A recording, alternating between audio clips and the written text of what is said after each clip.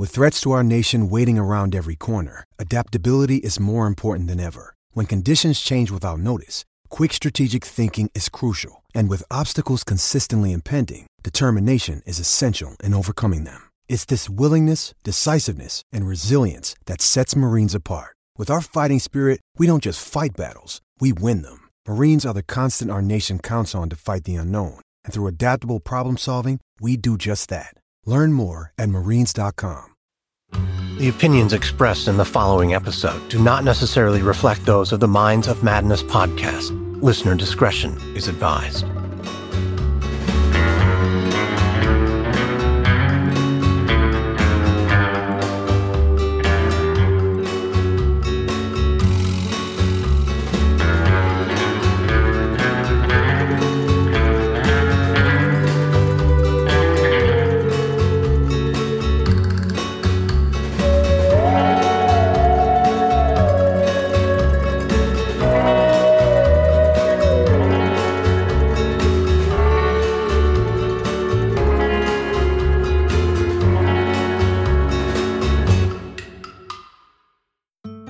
There's something just a little extra special about having a real Christmas tree inside your home for the holidays. The fresh, evergreen scent that fills the air, evoking a sense of tradition and timelessness, instantly transporting you back to cherished memories. For many families, selecting the perfect tree, cutting it down, and bringing it home is a cherished holiday tradition. But there's a downside to real trees as well. The mess they create by the continuous supply of dead pine needles dropping on the floor, and disposing of the tree can also be a hassle. But for some families, it can become part of a tradition in itself.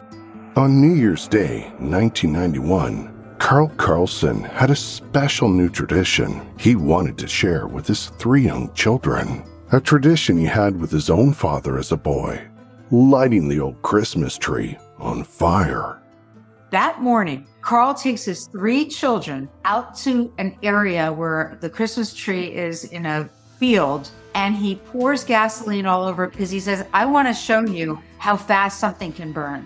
And he lights the tree on fire, and it's going up in smoke. The kids are scared, and ultimately they ran away from the smoke. What a strange thing to do. Seeing his children were frightened by the experience, Karl took the opportunity to look them all squarely in the eyes and give them a lesson on fire safety, telling the kids that if a fire started inside their home, the entire house would have gone up in flames in an instant, even snapping his fingers to drive the point home. His point was to show just how fast a fire could get out of hand, and a few hours later, that's exactly what happened. Join me now as renowned true crime investigative journalist and New York Times best-selling author Aphrodite Jones takes us on a chilling journey of the decades-long saga of Karlsen, a man whose life was filled with a series of strange and unfortunate accidents that seemed to follow him and his family wherever they went.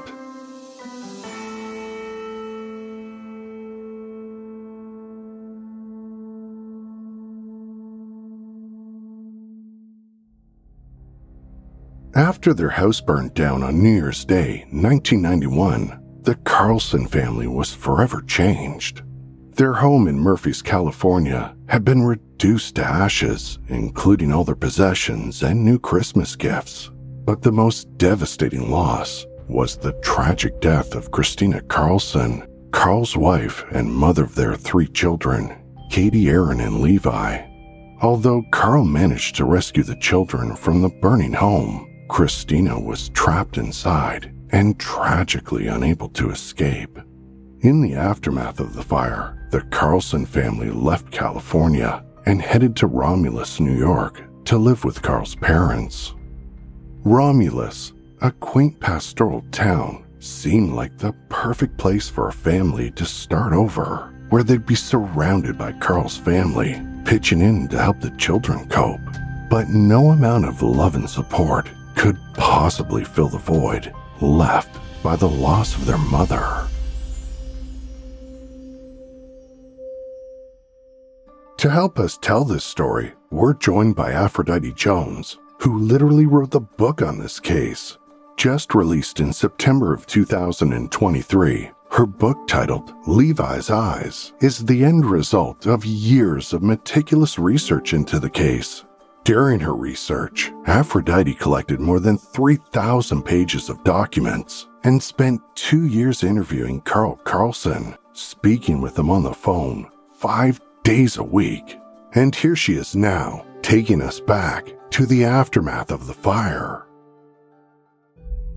The kids were too young to really understand what had happened. They don't quite understand that they'll never see their mother again. At the same time, they can't adjust to this New York life. I mean, it's cold, it's completely different than California. Yeah, they like the snow, but at the end of the day, they got grandparents taking care of them. Karl's working, he's not around, and they are traumatized, especially Levi, who was a mama's boy. He is particularly traumatized by that fire and starts having nightmares and starts being very quiet and shut down. And eventually Karl takes him for therapy because he's trying to help his son get through this. But that therapy doesn't work. And it became a theme in Levi's life to be very sad and sullen, or if not sullen, quiet, like he bottled everything up. As the Karlsen family tried to recover from their loss, it became clear they were missing a vital component, a guiding presence, a source of warmth, and pillar of support. The children needed a mother, and Karl needed a wife, someone who could step in and be that perfect fit.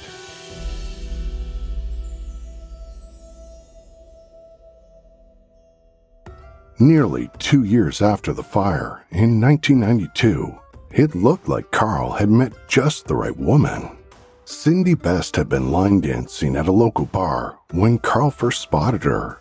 That year, line dancing was all the rage, with the undisputed line dancing banger of the year, Billy Ray Cyrus's Achy Breaky Heart. But despite being lampooned for the past 20-some years as one of the most goofiest country songs ever released, for both Karl and Cindy, the theme of An Achy Breaky Heart was rather poignant. When Cindy got off the dance floor and stepped up to the bar, Karl immediately offered to buy her a drink before laying out his sob story to her.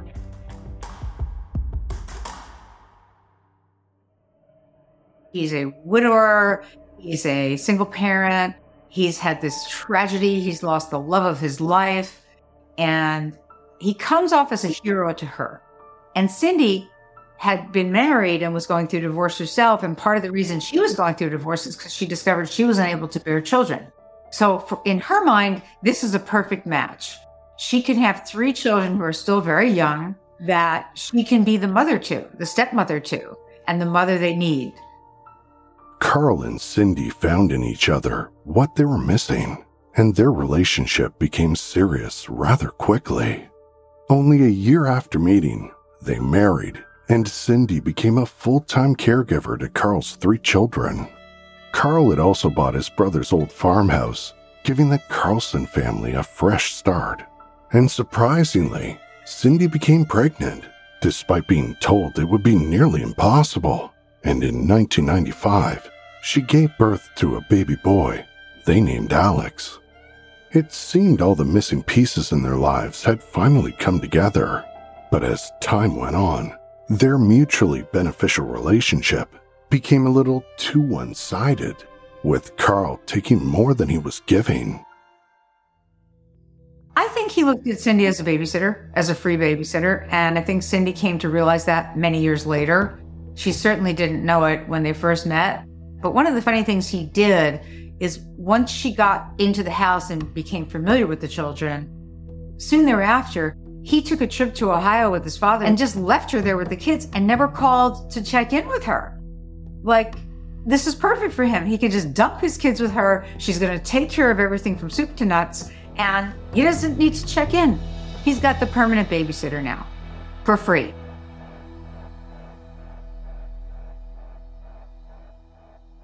Eventually, the household dynamics became strained as Cindy took on most of the parenting responsibilities. While the teenage children rebelled in their own ways, Levi in particular seemed to cause most of the trouble, stealing money and experimenting with drugs. And when Karl used harsh physical discipline to try and keep him in line, it only seemed to push Levi to rebel even more.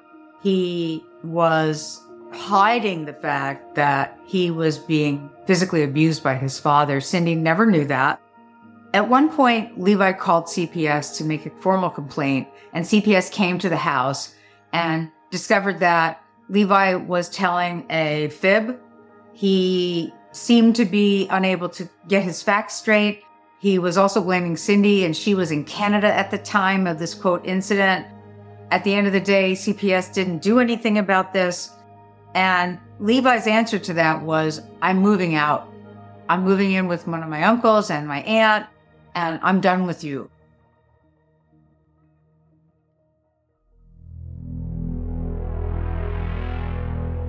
So did you make any resolutions this year? I'm sure like a lot of you, I make the same ones every year. Eat healthier and save money. So why not get started on your resolutions with Factor, so you're ready for the new year? Factor's ready-to-eat meal delivery takes the stress out of meal planning and sets you up for success in the new year. Skip the grocery stores, prep work, and cooking fatigue. Instead, get chef-crafted, dietitian-approved meals delivered right to your door. With over 35 meals to choose from per week, including options like keto, calorie smart, vegan plus, veggie, and more. Plus, over 55 weekly add-ons. You'll have a ton of nutritious and flavorful options to kickstart your resolutions. Skip the overpriced takeout trap. Factor is cheaper and way more delicious than takeout. They're ready to heat and eat in just 2 minutes, which means more time for you. Our friend Jamie loves Factor, and here's what she's got to say. When I get busy, my fast food trips become a lot more frequent. With Factor, I've cut down on my fast food trips because Factor delivers tasty, already made meals right to my doorstep. Their ground beef and thyme cottage pie has been my go-to comfort food during the cooler weather months.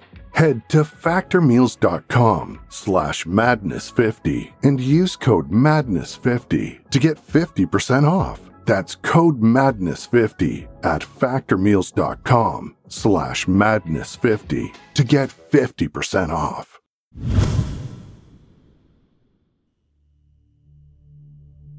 Tensions between Levi and Karl came to a head the following Thanksgiving, the first time Levi had been back at the family farm in a while. But instead of taking the opportunity to enjoy some turkey with the family, Levi used it to make a startling accusation about the house fire his mother died in years ago.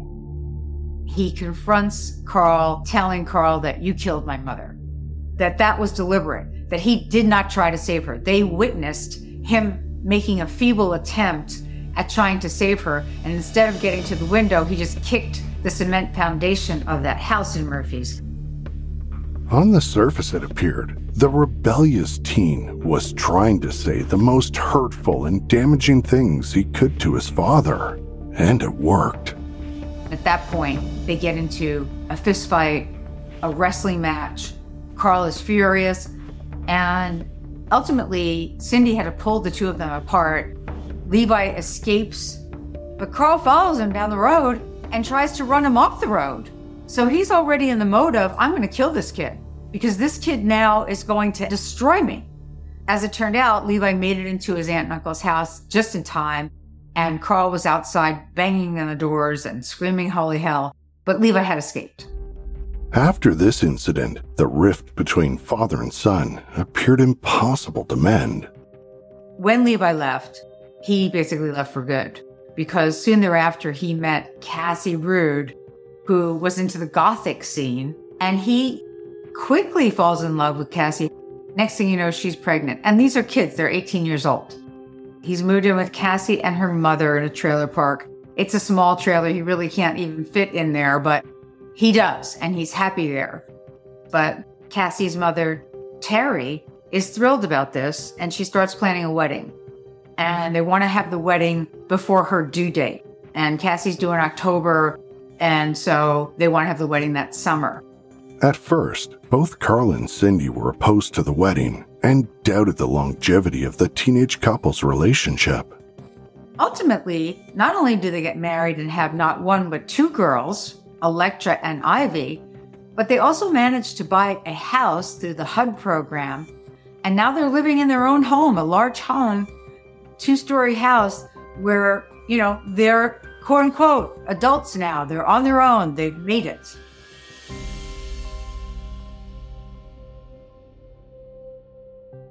Levi's newfound sense of maturity seemed to impress Karl, and slowly they began spending more time together, repairing their fractured relationship. Once Levi was a father, Karl started feeling a responsibility. He felt closer to Levi. So now that Levi's a father, he wants to help him get a job. And he manages to get Levi a job at Guardian Glass, where Karl works.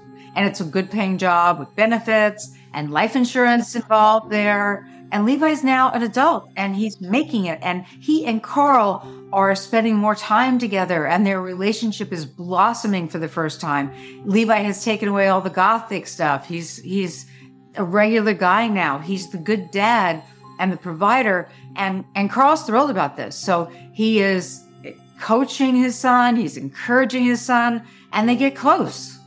But at the same time Levi and his father were becoming closer, Levi and Cassie started drifting apart. Ultimately, Cassie filed for divorce, taking custody of their 2 daughters. Now, Levi is clinging on to his father even more, who's giving him advice about marriage, about kids, about child support, about alimony, about all these things, and he's going to help his son get through this. And Levi, who always wanted a relationship with his father, gets very tight with Karl. Levi was fighting to get visitation with his children. Cassie had them full time. And the only way he could see them was with a guardian or somebody there overseeing the visitation, which ultimately became Cindy. Okay. But he was not allowed to see the girls on his own. He was not allowed to take them anywhere.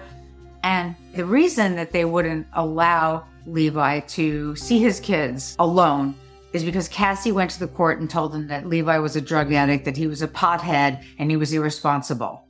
And the court believed her.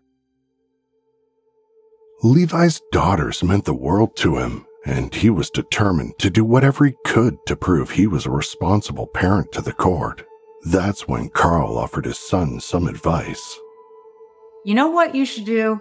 You should get life insurance on yourself because that's going to show that you're able and interested in providing for your daughters even after you're gone. And if it's a large life insurance policy, they will be provided for and you'll have taken care of their colleges, whatever other needs they have. And this will make the courts feel that you are serious about wanting to financially keep your kids safe and secure. It's not bad advice. It's not the worst advice to say, look, do something that's going to show the court that, you're trying to provide for your kids. You're planning to provide for them forevermore.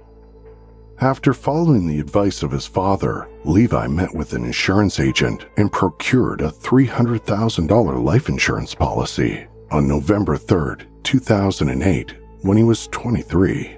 The policy also came with a $400,000 rider, which paid out additional benefits if Levi was killed in an accident. Just 17 days later, that accident would happen. Levi was still short on money, even though he had a decent job, and so occasionally Karl would ask him to do something around the farm. But Karl offered Levi $50 to just come to the house and do a quick fix on my old farm truck, and Levi agreed to do that. It was November 20th, 2008, when Levi arrived around 11 a.m. at the farm to help Karl fix his truck. Karl himself wouldn't be sticking around to help, though, because he and Cindy needed to head out to a funeral. But when they came back to the farm, a little after 4 p.m., tragedy awaited them. 911, what's location of your emergency? I think I need an ambulance. Okay, what's going on? The truck fell on my stepson. The truck fell on your stepson? Yes, and we just got home, and I don't think he's alive. You don't think he's alive? No, 885. Okay, he's pinned underneath the truck? Yeah, my husband's lifting up the truck. Honestly, I don't think he's alive. Okay. When Karl and Cindy got home from the funeral, they were surprised to see Levi's truck still in the driveway. As Karl headed to the garage to check on Levi, Cindy went inside. Moments later, Karl was screaming for Cindy to call 911. The old farm truck Levi had been fixing had fallen off its jack, and Levi had been crushed underneath. Is he breathing? No. He is not breathing. Okay. No. Okay, we're going to start CPR, okay? Yeah, Karl, they want to start CPR. Do you know CPR? His chest is crushed. His chest is crushed? No. He's probably been under here for hours. Oh my God. All right, what is your first name? Cindy. The scene was horrible and chaotic. Loud country music blaring from the garage radio as Karl frantically jacked up the truck to pull his son out from underneath it. Both Cindy and Karl knew right away there was no hope of reviving him. Levi was cold to the touch and his chest completely caved in. At the local hospital, Levi was pronounced dead on arrival, and because Levi had signed up to be an organ donor, doctors worked quickly to ensure they honored his wish. Even in death, Levi had wanted to give something valuable to others, and only a few days later, Cindy would discover Levi had done even more than that. Much more.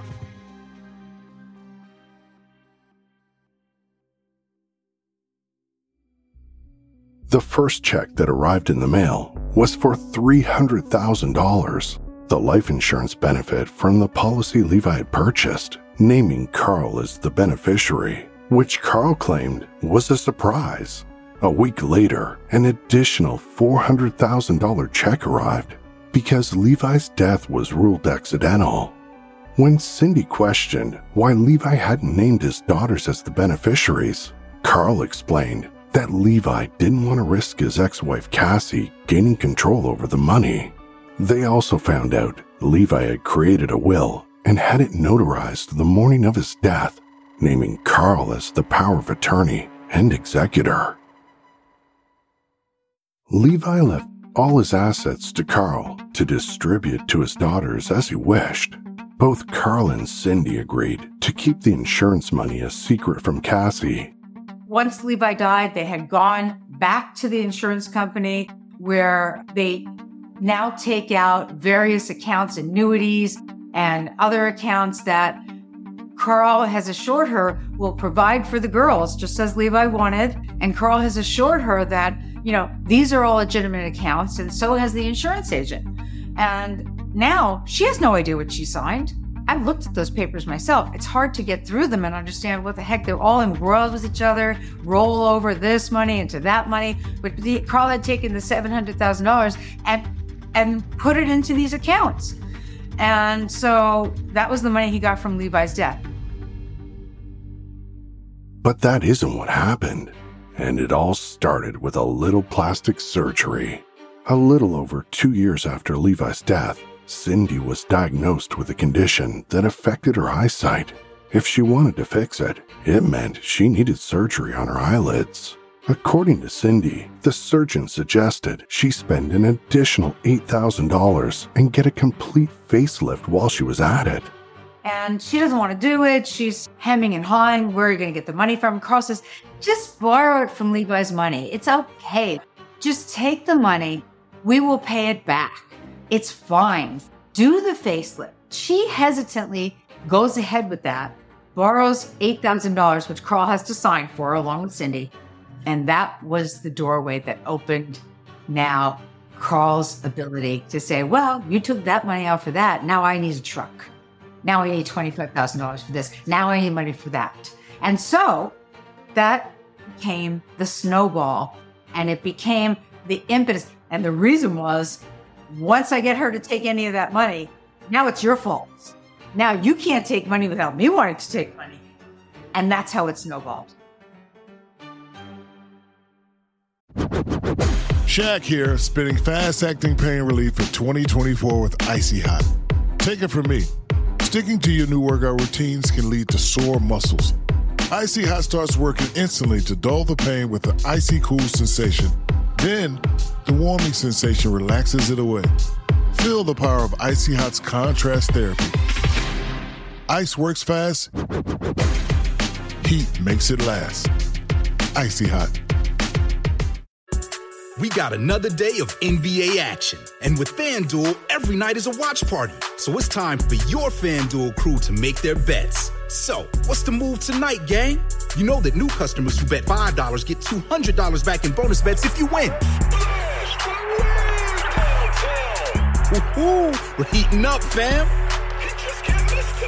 Bet all the stars with all your friends and make every moment more. Only on FanDuel.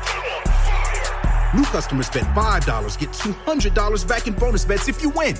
Make every moment more with FanDuel. It goes down in the DM. It go down in the DM. 21 plus and present in Virginia. First online real money wager only. $10 first deposit required. Bonus issued is non-withdrawable bonus bets that expires 7 days after receipt. See full terms at FanDuel.com/sportsbook. Gambling problem? Call 1-800-GAMBLER.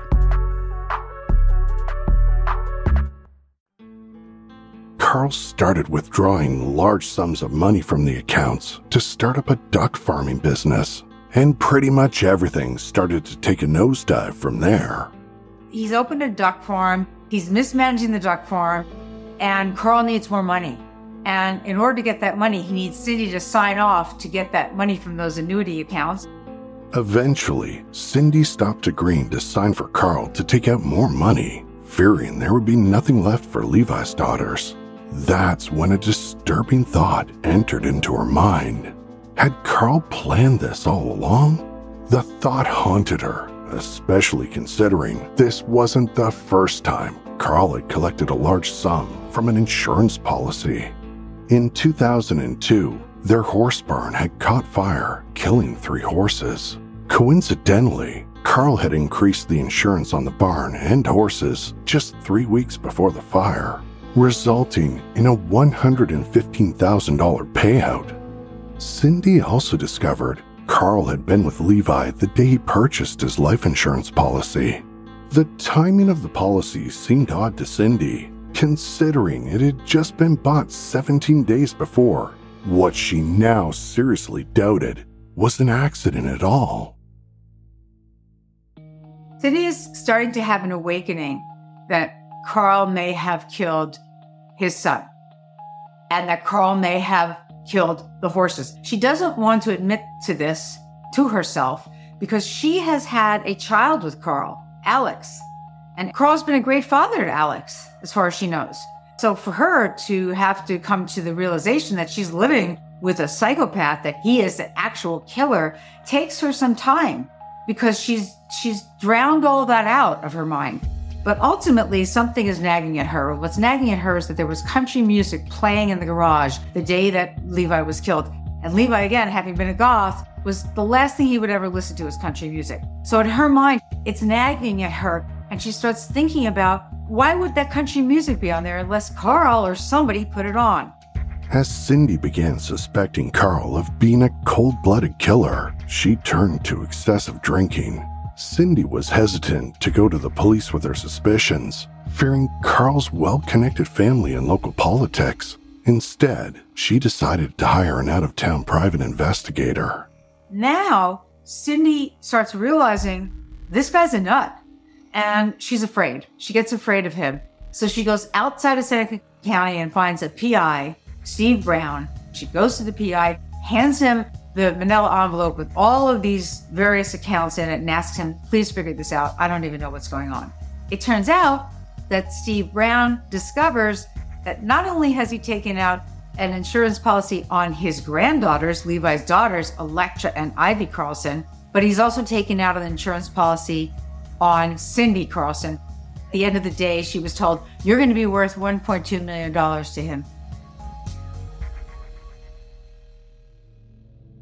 Cindy now believed she might be sleeping with the killer, who'd already chosen her as his next target. Even so, she still questioned if Karl really had it in him to kill his own wife for insurance money. Then she remembered the accusations Levi had made against Karl on that horrible Thanksgiving, accusing his father of murdering his mother, Christina. Cindy now started to think that maybe even that hadn't been an accident. Karl had met Christina back in the early 80s while stationed at an Air Force base in North Dakota. At the time she was married, then went through a divorce, and he kind of helped her with the divorce, if you will. And they fell in love, madly in love. And the next thing you know, she's pregnant. So they got married and had their first 2 children in North Dakota. And eventually Karl left the Air Force and they moved back to New York, where he's from. And they had their 3rd child, Katie, there in New York. Christina was a happy homemaker. She loved her kids. She did whatever she could for the house, for the kids, making homemade clothes, sewing clothes, cookies, baking with the kids, making the house, the nest, the home, sewing curtains, putting up wallpaper. She did all that. She was the perfect housekeeper, and she was the perfect wife, the perfect mother. That's how Karl described her. But behind the scenes, not everything was quite as rosy as Karl wanted to portray. Christina was being emotionally twisted by Karl. He was controlling. He was jealous. He was an angry man at times. She hid that from her family. But things were getting bad in New York because he couldn't make ends meet. He filed for bankruptcy. And this is why they moved to Murphy's, California, is because her father was able to offer him a job with his company. And so she was hopeful that that would turn things around. But as it happened, it didn't turn things around. Karl was unhappy there. He wanted to go back to New York. And he spent a couple years working for her father, Art, and really didn't make much money. And so again, they couldn't make ends meet. Karl was hiding his dissatisfaction with the area. He pretended to like it. He perhaps gave it a good shot in the beginning, but Art, her father, had sold him a pipe dream. He had told Karl that they'd go into business together and they'd make lots of money and he'd be great. Well, that did not happen. Karl tried convincing Christina to move their family back to New York, but Christina was determined to stay in California. They just couldn't seem to agree. And then tragedy struck. New Year's Day, everybody wakes up. It's going to be a beautiful day. They have plans to meet with their friends. They're going to watch movies and eat popcorn and nest in the house. It's snowing. And then something horrible happens. Shortly after Karl took the kids out to watch him set the Christmas tree on fire, he claimed he started working on an electrical wiring problem inside the house. According to Karl, he went to the garage to get some wire when he heard Christina screaming for him to get the kids out of the house. When the fire started, Christina had been enjoying a bubble bath with her headphones on. Initially, Karl didn't react when he heard her yelling, but finally ran out of the garage when he heard her again. He then saw smoke coming from the roof of their home. Karl manages to get their 3 kids out, but she's trapped in the bathroom. He can't get her out, and he and his kids are watching the house go up in flames. He's put the kids in the truck. He's put the dog in the truck. He runs back to the house to try to get Christina and makes whatever attempt he can, but he's unable to rescue her. As it turned out, they had a special pocket door for their windows in the bathroom, and it broke. The bathroom window broke. So he boarded up the window just to keep the cold out, and Christina helped him, actually, and I think 17 nails went into that board. So when the fire happened and she was in the bathroom, she couldn't get out the window because it was nailed shut, and Karl could not push his way through that window, or so he claims. When Christina's sister Colette heard about the fire, she rushed to the hospital. There, Karl made an incredibly off-putting remark to her that would stay permanently ingrained in her memory forever. Colette her sister, she asked him. She said, "I want to see my sister." And his answer to her was, "You can't, because she's a crispy critter." Think about that one for a minute.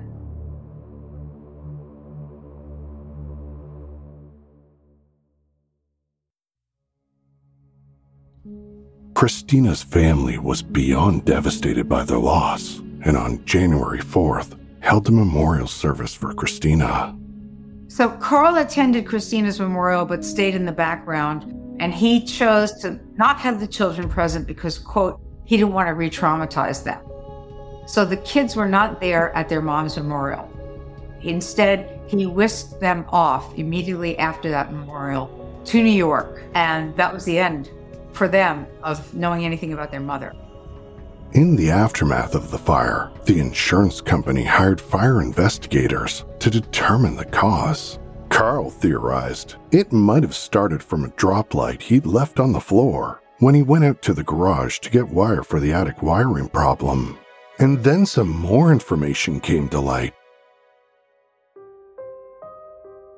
They had a kerosene spill a few days after Christmas, and it was because a dog and cat knocked over a jug of kerosene that was in the house. It shouldn't have been in the house, and Karl claimed that Christina had mistaken it for water and had left it in the hallway.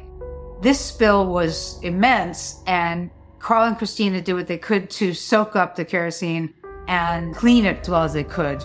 But there you have a problem in that hallway. Couldn't get all the kerosene out of that rug. Karl then told investigators the same thing he told Aphrodite on the phone more than 2 decades later. Karl starts telling me that in order to clean up the kerosene, they wanted to do it really quickly.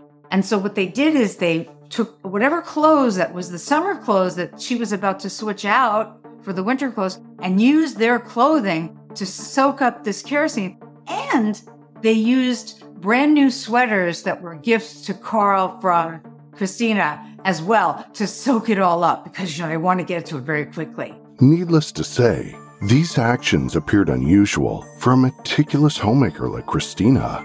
Fire investigators later confirmed a large pile of clothing had been in the hallway during the fire, but they also concluded a few other things. The fire investigators figured out that there was a second pour of kerosene in a U-shaped pattern just outside the bathroom door, and it was determined that that second pour happened minutes before the fire. Because of that, the insurance company, State Farm, hired their insurance investigators, and eventually Ken Buskey, who's one of the leading fire investigators in the country, was hired to go in there and determine exactly what caused this fire. And the expert, Ken Buskey, was able to testify this was not caused by the trouble light. This was caused by a human hand. Despite doubts from the fire investigators and insurance experts about the origin of the fire, Karl was never charged with a crime. Although a State Farm representative recommended denying the insurance claims, Karl received a full payout of Christina's life insurance within 2 years, totaling $200,000. Equivalent to about $500,000 in today's currency. When Karl went into the State Farm agency in Murphy's, he had gone there to particularly ask for insurance on Christina, not on himself. And the agent said, she's got to be present in order for me to write a policy on her. And by the way, do you have insurance on yourself? Because she's not the breadwinner and this is unusual. Ultimately, there was insurance purchased on Christina, on Karl, and the 3 children. What a wonderful, fortuitous thing for Karl, who was looking to collect the $200,000 plus from her life insurance policy. Christina's life insurance had been purchased on December 19th, 1990, just 13 days before the fire. But this wasn't the first time Karl had collected insurance money after a fire. One of the things that's later discovered is that Karl was a firefighter, a volunteer firefighter when he was 17 years old. So this guy knew all about how fires started because he learned all that. That backdrop is important since the car that he had purchased in 1986, he couldn't afford the payments. And suddenly that car goes up in flames in their driveway. But what's missing from the car? the car seats and any other valuables, his tools, are not in the car. And that insurance company was questioning whether or not they would pay it out. So that's fire number one. Eventually, the insurance company paid Karl the money. In hindsight, Karl's modus operandi seemed obvious, given the countless hours of research by investigators like Aphrodite. At the time of the fires, Karl likely knew the available technology would make it difficult for insurance companies to connect the dots, especially with him moving between claims. With no one catching on, it appeared Karl kept using the same playbook. First in 1986, when his car mysteriously caught fire. Then in 1990, when he took out an insurance policy on Christina, who died in a house fire 13 days later. Then, in 2002, when Karl increased the insurance on his barn and horses, only for it all to be destroyed 3 weeks later in yet another fire. Then, there was the life insurance policy with the accident rider he'd convinced Levi to get in 2008, a meeting he joined him for. 17 days later, Levi died in a farm accident. Over the course of 2 decades, these last-minute insurance payouts wound up totaling more than $1 million, with Karl as the sole beneficiary. By the time Cindy realized Karl stood to gain another $1.2 million if she died, she hadn't quite put all the pieces of the puzzle together, but the private investigator she'd hired uncovered enough to scare her out of her wits, and Cindy realized she needed to do something. What is she going to do? First of all, she leaves Karl. She tells him it's just a separation, it's just for now. She couldn't stand it anymore. She couldn't be there anymore, sleeping with a killer. And she moves down the road in a rental, but now she's got to figure out, how do I get Karl? How do I trap him? There's a little moment in there that changed the equation for Cindy, and that is when she went to that PI and she asked him to investigate this because she's afraid that he is a killer. He tells her, you can't go to the police yet. Don't go to the police yet. I'm looking for evidence. But he's bilking her. That's what's going on there. Instead of going to police, the PI convinced Cindy she needed to persuade Karl to split Levi's remaining insurance money with her. That way, Karl wouldn't end up with all the money. And because Karl had already been harassing Cindy to take out more money for some time, that wasn't going to be a problem. Sure enough, Karl happily took his half and kept dumping it into his failing duck business. Cindy, on the other hand, secretly purchased a house for around $100,000. In that time period, Cindy's getting more and more scared, and she's confiding in her cousin, Jackie Heimel, who lives in Kentucky, and they're talking on the phone. Cindy's a drinker. She's drinking even more now. She's trying to drown her truth out. She had been an alcoholic. She's back to her alcoholism. And now she confesses to Jackie Heimel that she thinks Karl killed Levi for the insurance money. Initially, Jackie didn't take her cousin's accusations seriously, as Cindy was intoxicated during their conversation. But after a while, Jackie started doing a little digging on her own. That's when she called Levi's insurance company and discovered Karl had not only accompanied Levi when he bought the life insurance policy, but he'd also made the first payment. With the Lucky Land Slots, you can get lucky just about anywhere.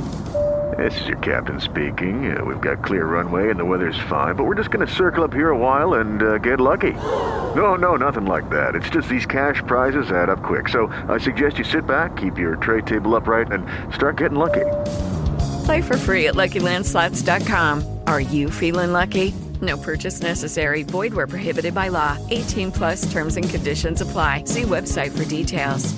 Judy was boring. Hello. Then Judy discovered ChumbaCasino.com. It's my little escape. Now Judy's the life of the party. Oh, baby, mama's bringing home the bacon. Whoa, take it easy, Judy. The Chumba life is for everybody. So go to ChumbaCasino.com and play over 100 casino-style games. Join today and play for free for your chance to redeem some serious prizes.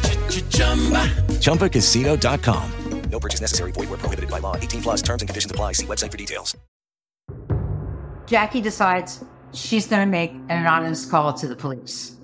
And she does. Ultimately, they get a hold of her, and Jackie starts to explain what it is that Cindy has told her. So it looks like Cindy was never going to report this because she was in this limbo with the private investigator.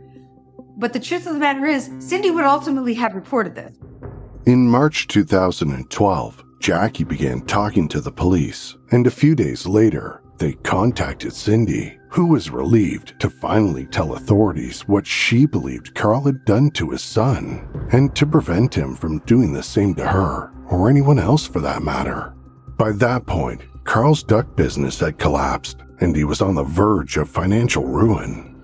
Cindy had already moved out of the house, and there was nobody to help him, and he was on his own, and he couldn't afford the feed, and he couldn't afford to pay the Amish anymore for processing, and he was desperate, and he couldn't get any more money out of Cindy and the annuity accounts. And he then admitted to me that he had so many ducks on the property, upwards of 8,000 ducks on the property, that he couldn't feed. And the way Karl explained it was that it would be inhumane to let them just suffer from starvation. So his way of being humane to his ducks, his ducklings, was to kill each one of them individually by hand, breaking their neck, snap the neck, and then throw them in a wheelbarrow, and by the hundreds, take those dead ducks to a burn pile and let them burn up. And when he told me this, that he actually killed 8,000 ducks with his hands, with his bare hands, there was, I don't want to say a satisfaction in his voice, but there was a matter-of-factness about it. Despite Karl's business being funded by hundreds of thousands of dollars intended for his grandchildren, it completely failed. With his slush fund depleted and desperate for money, Karl's pattern of seeking financial gain through nefarious means, in hindsight, seems quite evident. Cindy, who was now worth over $1 million to him dead, also learned Karl had taken out policies on his granddaughters, with him standing to gain an additional $300,000 for each of the children if something were ever to happen to them. It seemed inevitable Karl would strike again.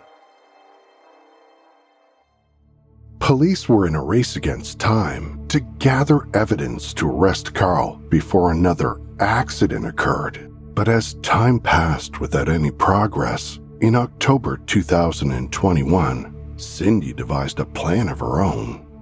She decides, I know, I'm going to get a tape recorder. She goes to a Staples store, gets a little tape recorder, puts it in her bra, and agrees to meet Karl so that they can, quote, get back together.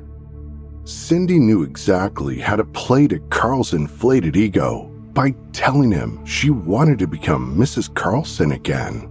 Her only requirement was that Karl would be completely honest with her.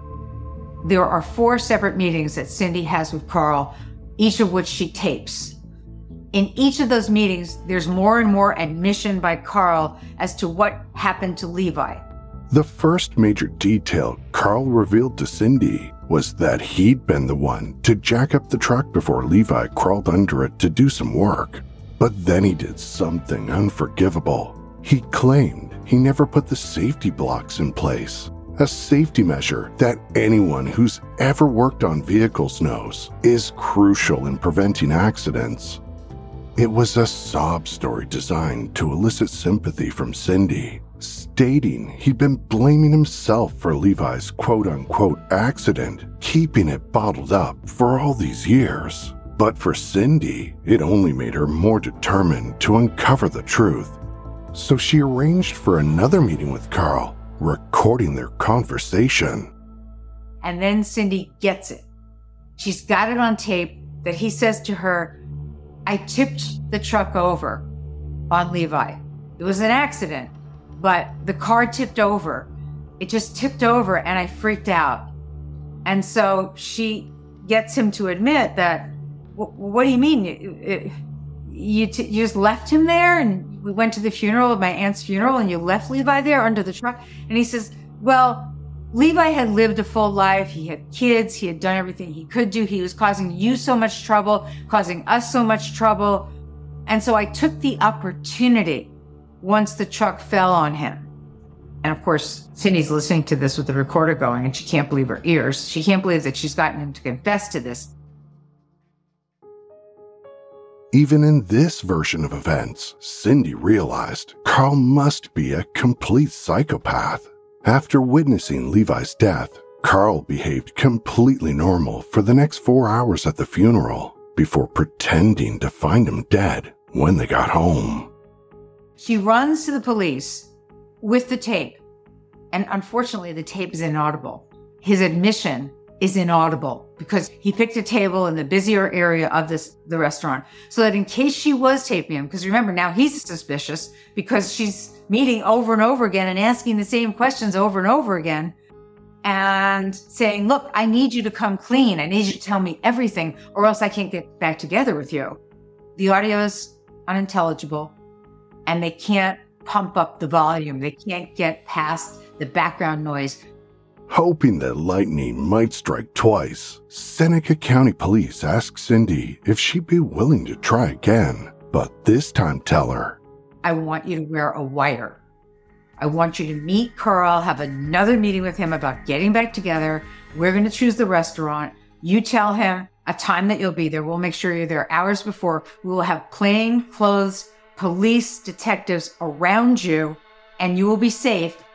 But we need you to wear this wire and get him to say that same confession that you just told us. And that's what happened. Cindy wore a wire. She went in there. She was able to be cool as a cucumber, which is amazing to me.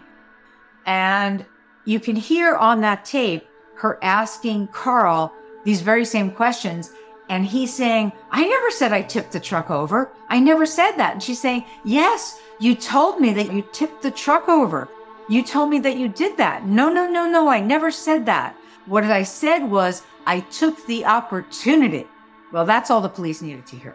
Because once they had that on a wire, now they can arrest him and they can start to question him because he's admitted to at least, if nothing else, leaving his son there to die. Okay? If not causing the truck to fall on his son. Knowing that Levi would die having been crushed under the truck, he's therefore responsible in some way for Levi's death. And that's all they needed.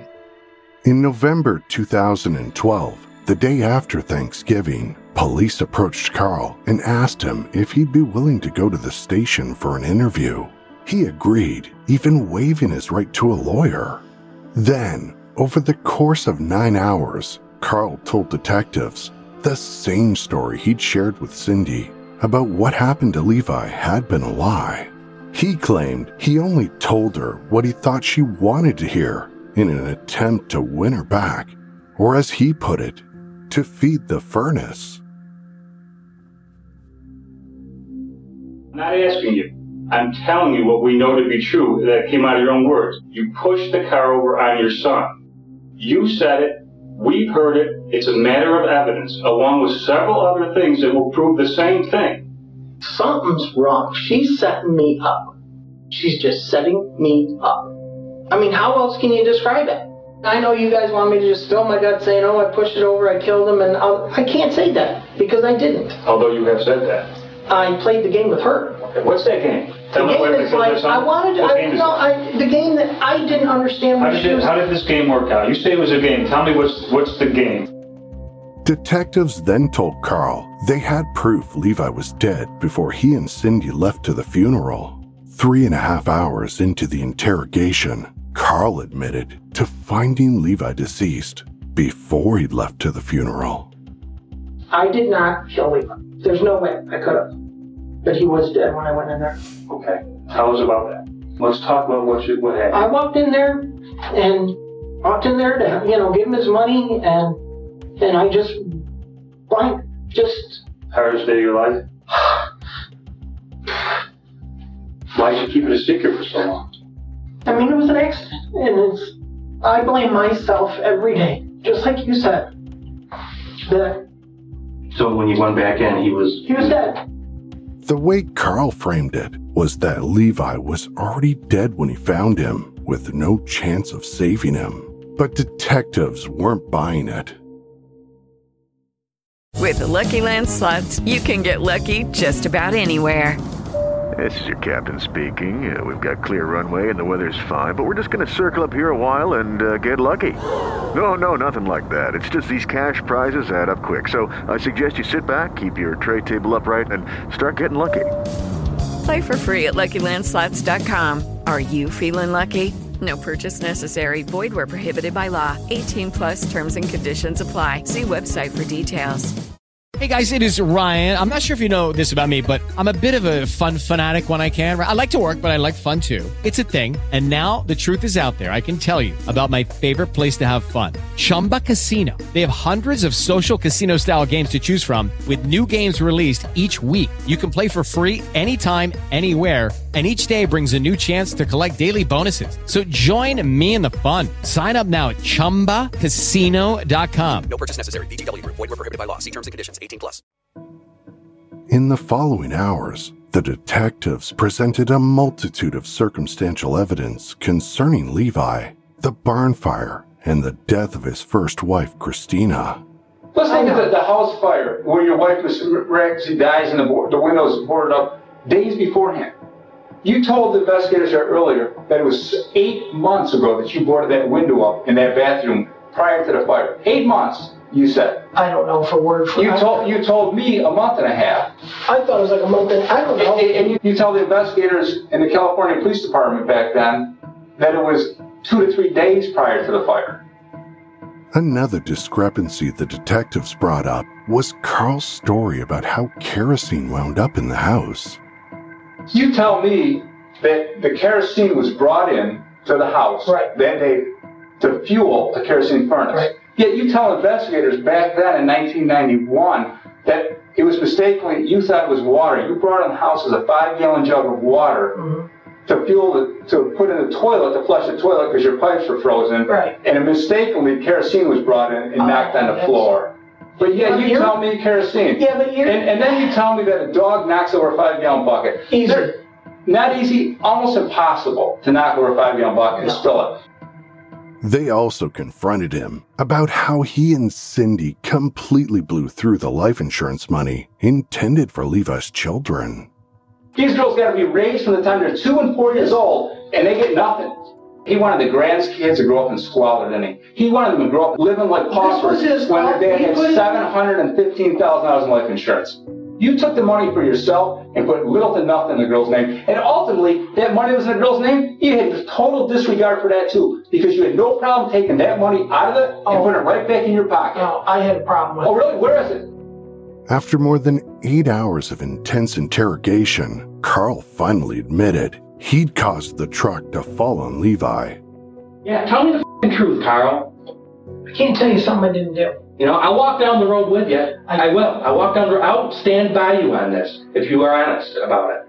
Because everybody else that's working this case is pretty much giving up on it. Yeah, but look what happens to me. I'm going to go to jail. I don't know what's going to happen to you yet. For something I didn't do. You know, for something I didn't do. I let him down. I walked away. And I lived with that for 4 years. You know, you guys somehow, pulled that out of me.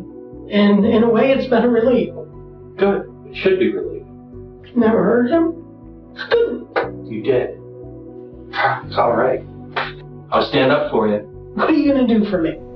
I'm going to stand up and say this wasn't premeditated, cold-blooded murder, that it was just something that happened. That's what I'll do for you. According to Karl, the truck fell on Levi after he opened the door to get inside to do something. The detective continues to press him. Karl, what was that accident? Why did you try and hide it? You're very close, Karl. Come on. I didn't do it. I think part of you did. Maybe not all of you. No way. There was nothing. But if Karl thought this explanation would let him off the hook, he was sorely mistaken. Even in this new version of events, Karl was admitting to second-degree murder. He'd caused the truck to fall and crush his son, and then just left him there without attempting to save him. But the detectives didn't believe this new version of events either. just that it was all Karl was willing to confess to. Did you know he died of suffocation because his lung was collapsed? And if the truck was lifted off him, he would have been able to breathe. I don't know what I was thinking. So the truck fell on your son, and instead of jacking it back up, you ran. I don't know why. So I just got the hell out of there, like a kid that threw a window through a glass or something and didn't want to get caught. So your son was still very much alive, and you could have saved him. And you could have brought him to life, but you ran and let him die? Do you think that I believe that? I don't care what anybody believes. I really don't anymore. I didn't kill him. You did kill him. You did kill him. I did. Intentionally. No. Accidentally. Yeah, it was an accident. Just when it fell over on him, instead of going to his aid, his rescue of your son, you said, nah, it wasn't. He's dead. He's going to die if I don't help him, so I'm not going to help him. We're talking about the situations of all these fires, all these deaths, of all these alleged coincidences that happen to be fully insured, each one of them, to the max. Because I'm not going to call you a liar. I'm going to tell you that you're as untruthful as any person I've ever met. And attempt to be more manipulative. And to do what you did to your son and try to tell us 3 different versions of it without still telling us the truth shows me who you really are. After a solid 9-hour interrogation, Karl was placed under arrest for the murder of his son Levi Karlsen. Initially, he pleaded not guilty to the charges, but the day before his trial, decided to accept a deal.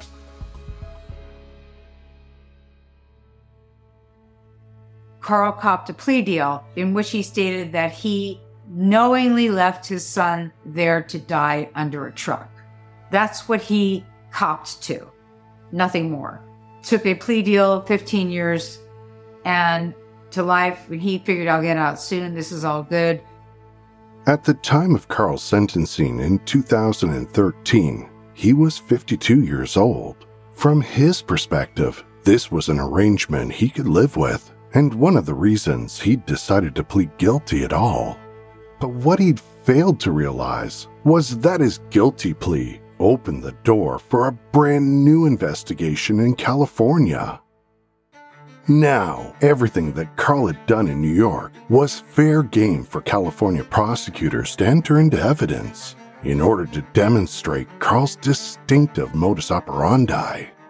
All along, Christina's family believed that Karl had set that fire, that he killed Christina, that she trapped her in the bathroom, and now they had something to go to with the DA of Calaveras County. And indeed, they opened the case. And with all the reinvestigation of Karl, now you have 2 police departments working in tandem, the New York police supplying the California DA and their investigators with whatever they've had on the barn fire, on the house fire, on the car fire, on everything. And so now they're able to charge Karl with murder. And he's going to face a murder trial and be extradited to California for the murder of Christina Karlsen. Through physical evidence, witness testimonies, and evidence of Karl's consistent MO of purchasing large insurance policies before catastrophic events, the prosecution was able to demonstrate Karl had intentionally started that fire inside his house that day. The jury agreed and found Karl guilty of first-degree murder. He was then sentenced to life in prison without the possibility of parole. The day that Karl was sentenced and found guilty by the jury was March 17th, which, as you know, soon thereafter the world shut down. But one of the things that struck me as horrific was that Karl admitted to me that he pretended that he had a fever so that he would not have to be there for the impact statements of his daughter Katie and his daughter Erin, who were going to make statements about not only him having killed their mother, but having killed their brother and destroying their lives and their sanity. And Karl, like a sniveling snake that he is, claimed to have a fever. And at that time, all we knew about coronavirus was that people get a fever and it's contagious. So he deliberately did that so that he could sit behind the courthouse in the holding room, and he just listened to them talk over the intercom and told me I didn't really pay attention to what they were saying. To this day, Karl denies having anything to do with Christina's murder and is attempting to appeal. He also asserts that the confession he gave to the Seneca County Police during the investigation into Levi's murder was false and given under extreme duress. According to Karl, he's completely innocent of both crimes. He's also taken numerous opportunities to tell his version of events to the media, hoping to clear his name. Remember how we told you Aphrodite Jones spent 2 years talking with Karl over the phone? Well, the entire time, he was behind bars. I talked to Karl for 2 solid years on the phone 5 days a week. I had a relationship with him where he was telling me everything and anything about his childhood, about his time in the military, about all the different issues that he had in his life. I spent 2 years talking to this psychopath, which is unfettered access to a killer I've never had in 30 years. Aphrodite invested significant time discussing the case with investigators and Karl's family, including Cindy, who wanted her perspective included in Aphrodite's book. As it became known, Cindy had played a role in misappropriating Levi's insurance money. She faced severe backlash from Christina's family and her stepdaughters, Erin and Katie. During Karl's California sentencing, Erin openly criticized Cindy, stating that she and Karl had deprived Levi's daughters of essential resources like braces, first cars, and a college education. In contrast, Aphrodite's book portrays Cindy in a more empathetic light. Cindy was vilified by everyone in Christina's family and by her stepdaughters for having, quote, taken the money from her granddaughters' mouths. The truth of the matter is that had she not safeguarded that money for her own sake and her son's sake so they could survive, Karl would have spent it all. Karl was ready to blow every penny on that duck farm. He was ready to blow every penny on whatever he could. And she saw that. She knew it was coming. And that's why he took the insurance policy out on her. Because when he was running out of that money, she was going to be next. The reason I'm sympathetic to Cindy in the book is because Cindy has not gotten the correct credit for having trapped Karl. For some reason, with all the coverage there's been on this case, nobody realizes that Cindy was the one. If not for her, we would not have justice for Levi nor justice for Christina.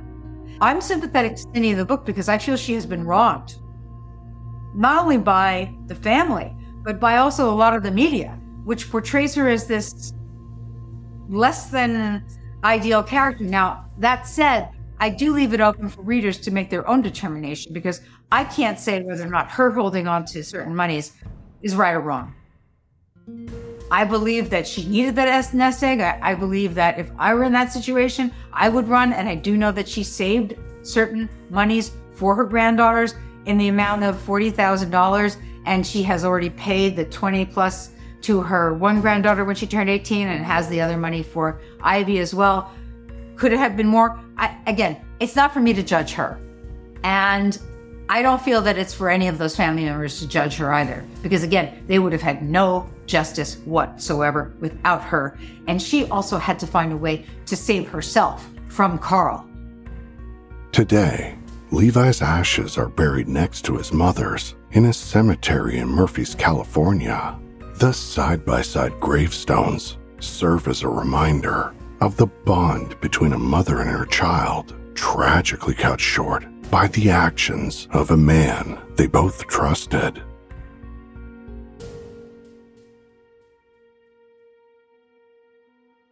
We can't thank Aphrodite Jones enough for taking the time to speak with us about a case she's been painstakingly researching for several years.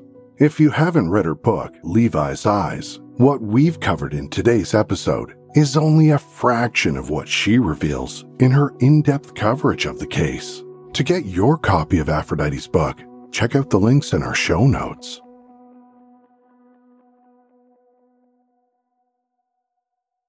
Follow The Minds of Madness on Apple Podcasts, Amazon Music, Spotify, or wherever you get your podcasts. To support the show and get access to ad-free episodes, extra content, and Patreon-exclusive episodes, go to patreon.com/madnesspod. To find us on Instagram and Facebook, search The Minds of Madness, and on Twitter using the handle @MadnessPod. And also, by checking out our sponsors and using our promo codes, you're also helping support the show. We've got all the links in our episode notes. So until next week, thanks for listening.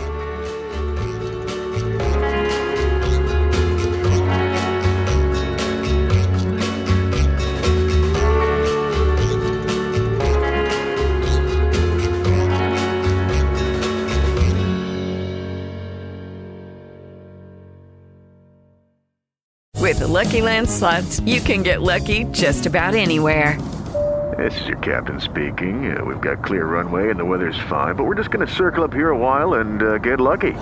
No, nothing like that. It's just these cash prizes add up quick. So I suggest you sit back, keep your tray table upright, and start getting lucky. Play for free at LuckyLandSlots.com. Are you feeling lucky? No purchase necessary. Void where prohibited by law. 18+ terms and conditions apply. See website for details.